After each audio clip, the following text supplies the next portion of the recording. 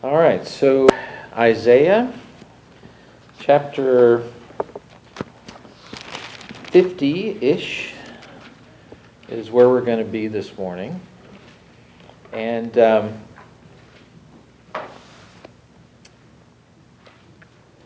kind of set the framework for understanding the passages that we'll be looking at today, I want you to go back to chapter 49, verse 14.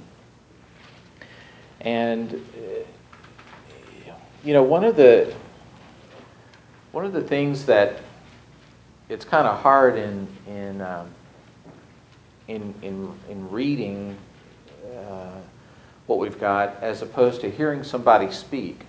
If you were hearing somebody speak, you could hear different inflections, and if there was a different speaker, you would know it's a different speaker.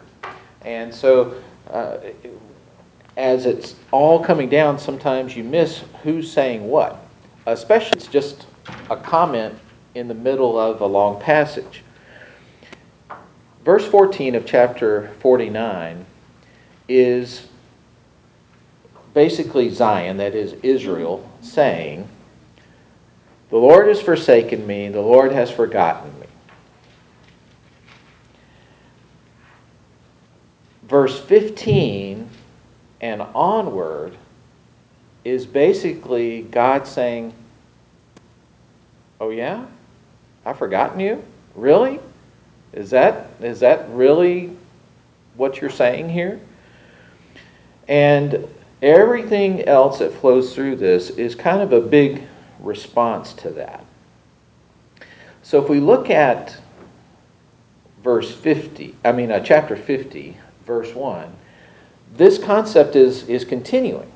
This is all still part of the response to what was going on in verse 14 of chapter 49. Thus says the Lord, "Where is the certificate of divorce by which I sent your mother away? Or to whom of my creditors did I sell you? Behold, you were sold for your iniquities, and for your transgressions your mother was sent away."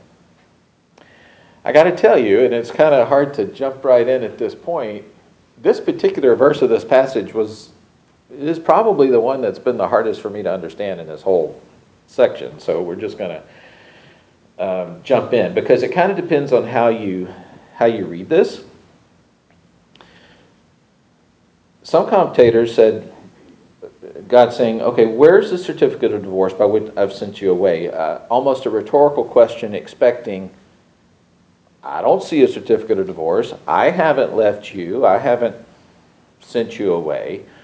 Meaning that God has not really abandoned his people, that they abandoned him. But then that doesn't really make sense when it says in the latter part of the verse, well, you were sold for your iniquities, and because of your transgression, your mother was sent away. So I'm not real sure how to reconcile those two things, to just be honest. Kind of the compromise would be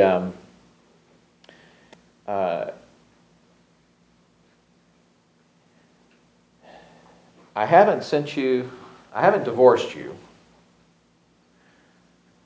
but you were in timeout for a long time.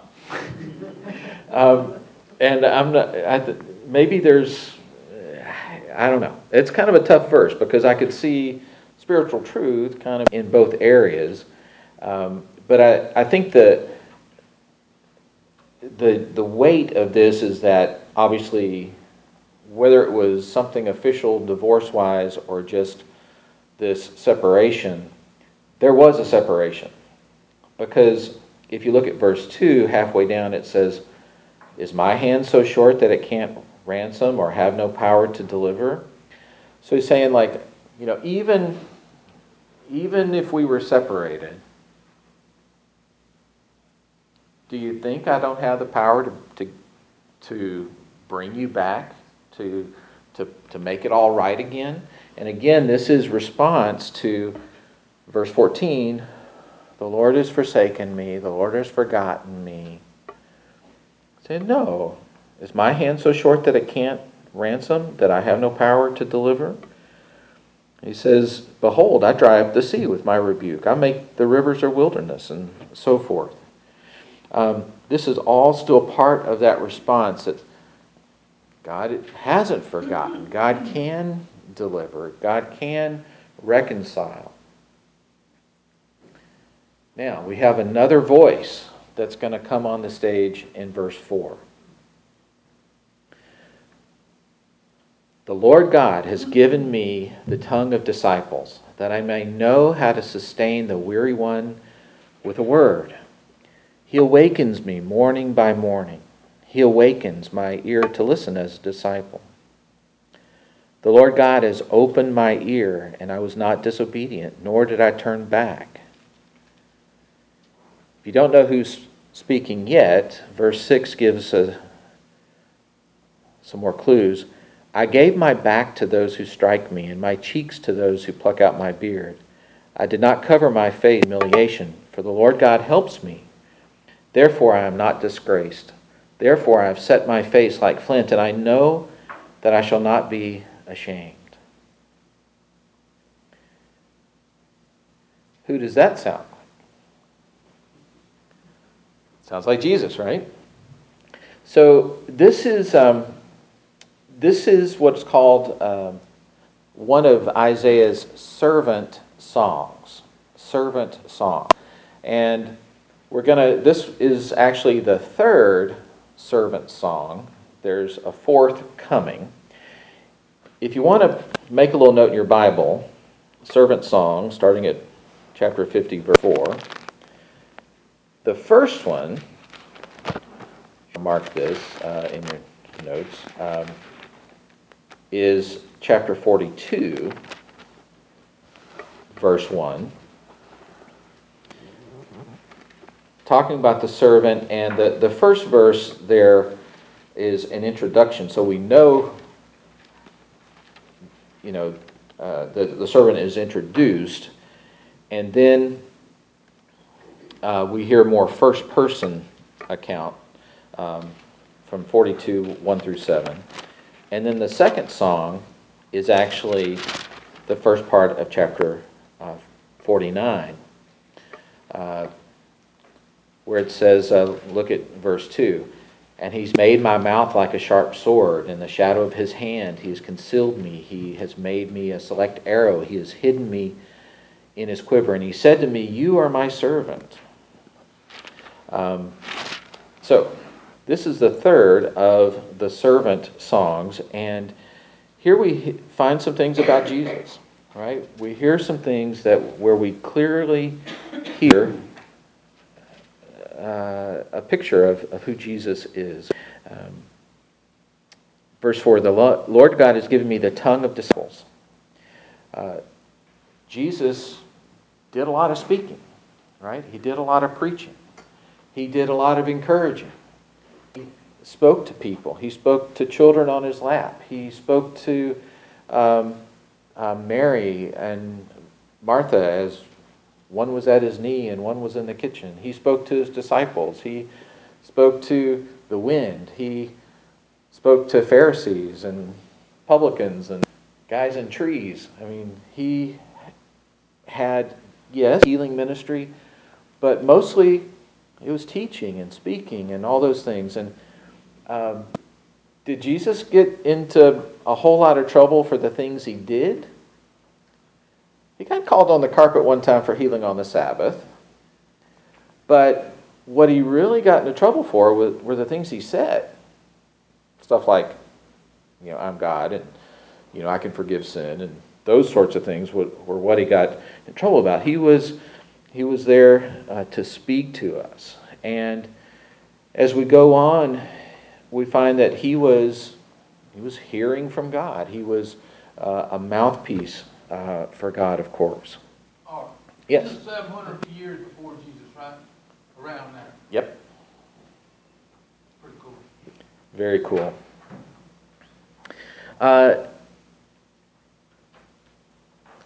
Verses 6 and 7 talk about the humiliation that Christ experienced as part of the whole crucifixion process.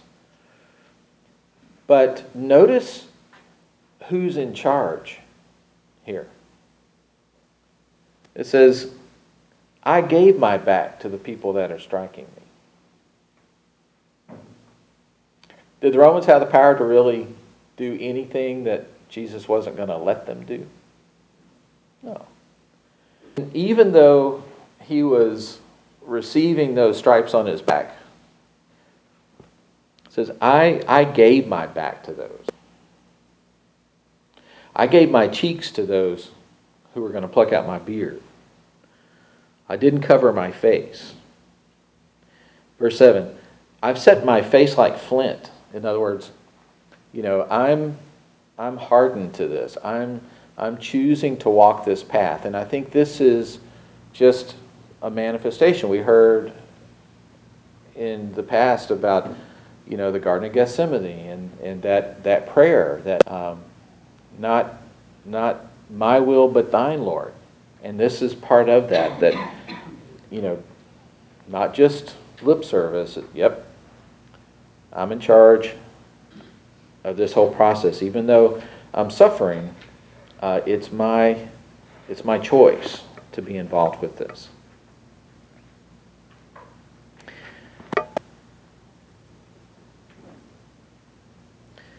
Verse 8, he who vindicates me is near. Who will contend with me? Let us stand up to each other. Who has a case against me? Let him draw near to me. Behold, the Lord God helps me. Who is he who condemns me? Behold, they will all wear out like a garment. He who vindicates me is near. God is the one who is the judge. God gets to make the call as to who's right and who's not. More specifically, who's righteous and who's not. God declares us to be righteous, right? He says you're righteous even though we're not acting righteous, looking righteous, but he has declared us righteous because of Jesus. He gets to be the judge there. Beginning in verse 10 and verse 11, we have some transition verses that are going to take us into chapter 51. And the first verses of chapter 51 really are almost like a commentary and an explanation on what we've just learned about the servant. So verse 10, it says, who is among you that fears the Lord? So the servant's not talking anymore. We got the prophets back on the stage. Who is among you that fears the Lord, that obeys the voice of his servant, that walks in darkness and has no light? Let him trust in the name of the Lord and rely on his God. So there's a couple of points here. Who is among you that fears the Lord, that obeys the voice of his servant? Those two concepts are connected. It's saying that those that fear the Lord are the same people that obey the servant, right? So there's several places in Scripture where you can get a notion that Jesus is God. So here you have two things it's talking about the same people. Who fears the Lord, that obeys the voice of his servant. The obedience to a prophet would not be the same as, say, obedience to the Lord. But here, it's saying those two things are the same.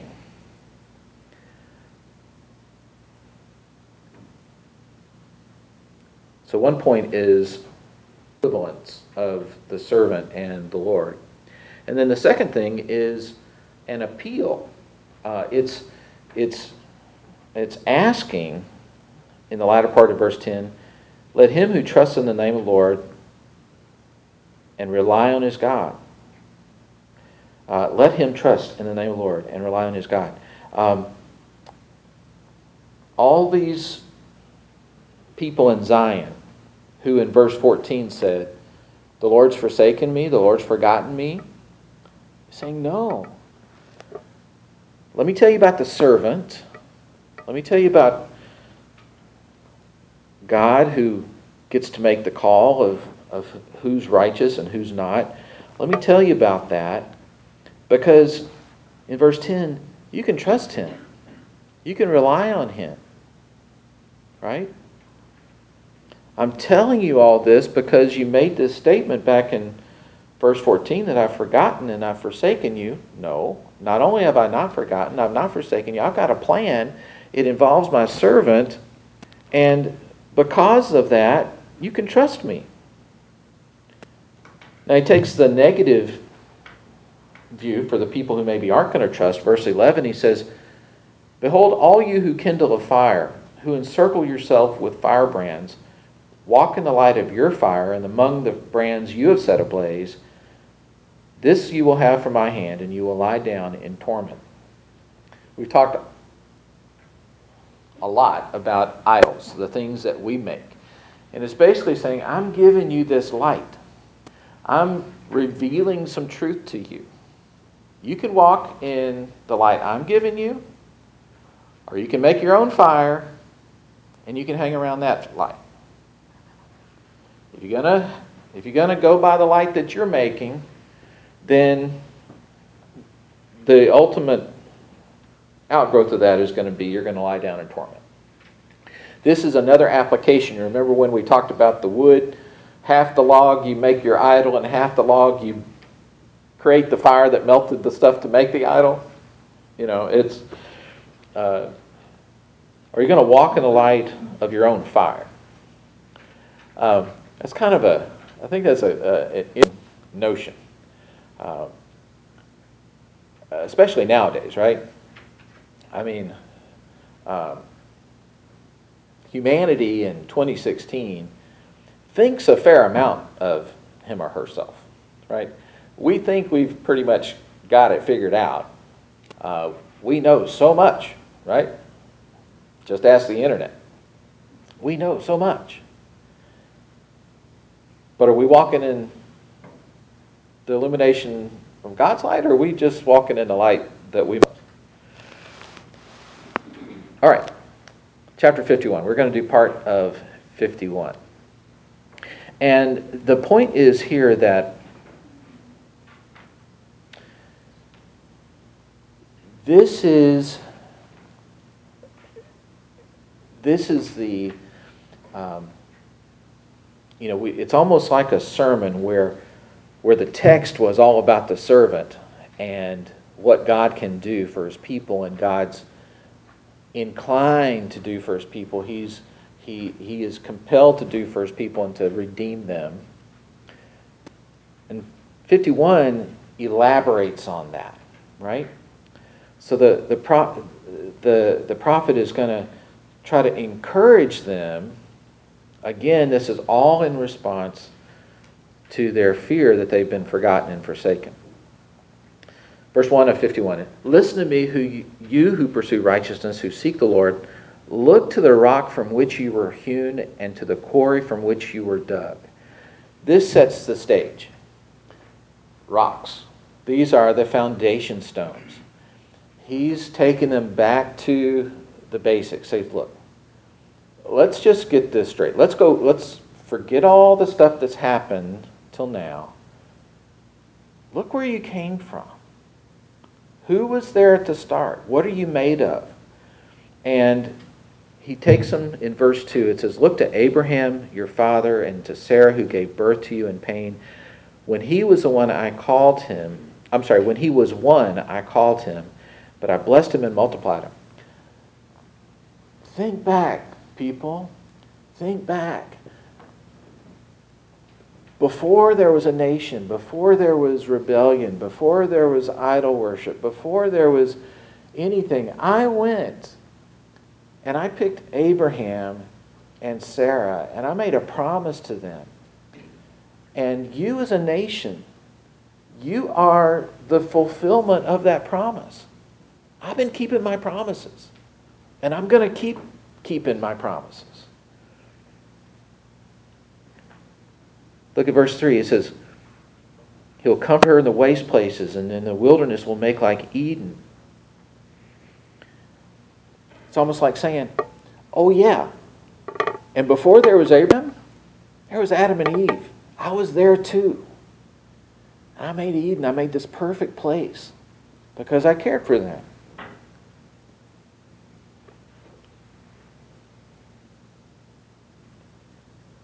Verse 6, the language gets really broad. And this is where, the broader the language, the more I think we can apply it to us.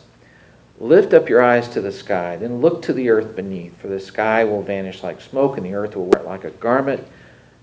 Its inhabitants will die in like manner, but my salvation shall be forever, and my righteousness shall not wane. I haven't forgotten you. I haven't forsaken you. I am in this forever. My salvation shall be forever. Verse 7, listen to me, you who know righteousness, a people in whose heart is my law. One of the greatest blessings that the Lord gave to his people was giving them the law. I mean, yes, it was but it also revealed a lot of his character and his desires through the law. What a great gift that was. To me, who know righteousness, a people in whose heart is my law. Do not fear the reproach of man, nor be dismayed at their revilings. For the moth will eat them like a garment, the grub will eat them like wool, but my righteousness shall be forever. Again, my salvation to all generations. Verse 7, to go back a verse, don't fear the reproach of man. How many times do we get in trouble because we are afraid what somebody else is going to say? Right? Some of the people, as Jesus was speaking and teaching, some of the things he was saying were hard to say. I could understand people struggle. Nicodemus, he came in the middle of the night. He was curious. He was feeling called by God, but he came by night because he was probably afraid of the reproach of men. He was still working it out.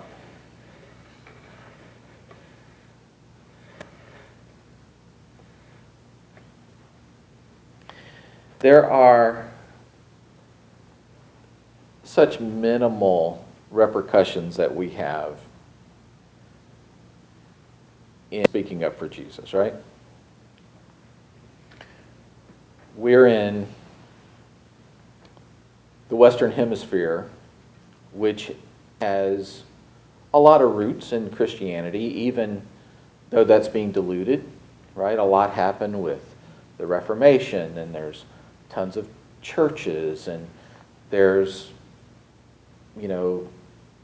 biblical principles in our laws, and within that all of Western civilization, we're in America that has a lot of its heritage in people who were talking and serving and wanting to be part of the same God, and they call this the Bible Belt because it's just kind of considered the right thing to do.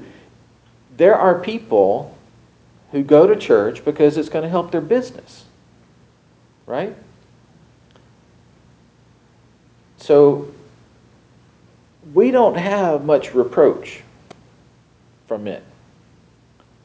But we've got brothers and sisters in other parts of the world that are up against it. They're sneaking around. They're hiding. They're careful on who they invite to church because it might be the authorities. There are tons of our brothers and sisters that are persecuted all across the world. But even to them, it says, don't fear the reproach of men. Look to me.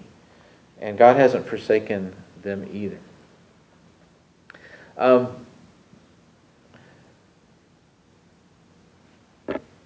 couple comments. The teaching we have on the servant and what we learn about Jesus, where he was in charge. He was aware. He was submitting himself to that punishment. I mean, he was called to that. And then, of course, it kind of raises the question, well, what are we called to? And I think we're all kind of still working out that. So many times, Scripture, the way that God wants us to increase our faith is He says, just check it out. Look back at what I've already done. Look back at what I've already done for you. Now, as he was talking in 51, think of all the things that had happened to them so far, right? They were called as a nation. They were multiplied. They were taken miraculously out of Egypt. They were given the law against all odds. We spent a lot of time in Joshua, right? Did they have any business wiping out all the inhabitants of the promised land and taking hold of that? They weren't fighters. They'd been making bricks for 400 years. But yet, God gave them the promised land. Solomon was their king, was the wealthiest person in the entire world, and the wisest. All of that had happened to them that they could look back. But look at what we can look back on. Jesus has already come. The Messiah has already brought us a new covenant, a new deal, a whole deal we got, right? It's like God's like, all this other stuff, that was just the intro. Here's my son on the stage to really make it, to complete the transaction, to make it where we could be grafted in to what he had in store. So we can start to pay with those things that he always had in mind for Israel, and we get to be part of that. We get to be part of that blessing. Just, the more obvious Scripture is about Jesus, the easier it is to think about, right? It's probably a good principle there. Obvious Jesus is in a lot of things. Probably the more clear it gets.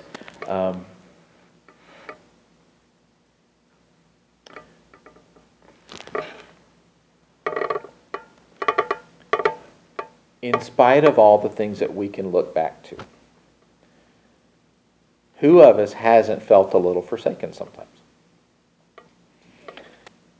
We have short memories. We forget to win our own stuff, and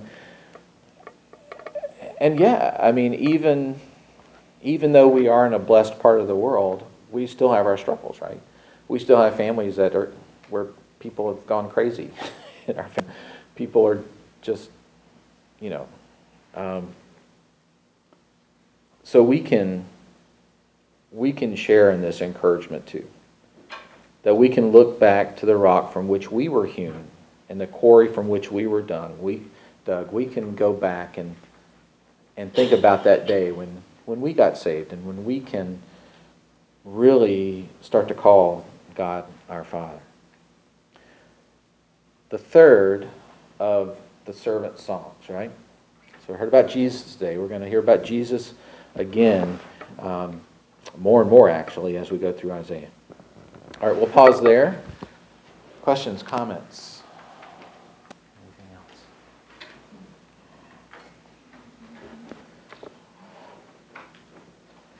All right.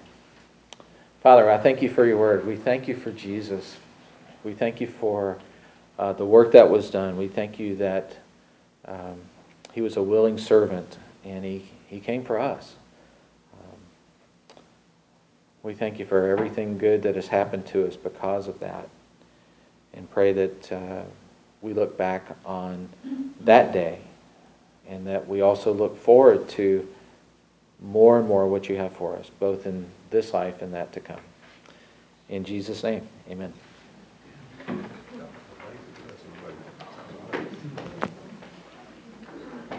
get ready to watch them take a bath.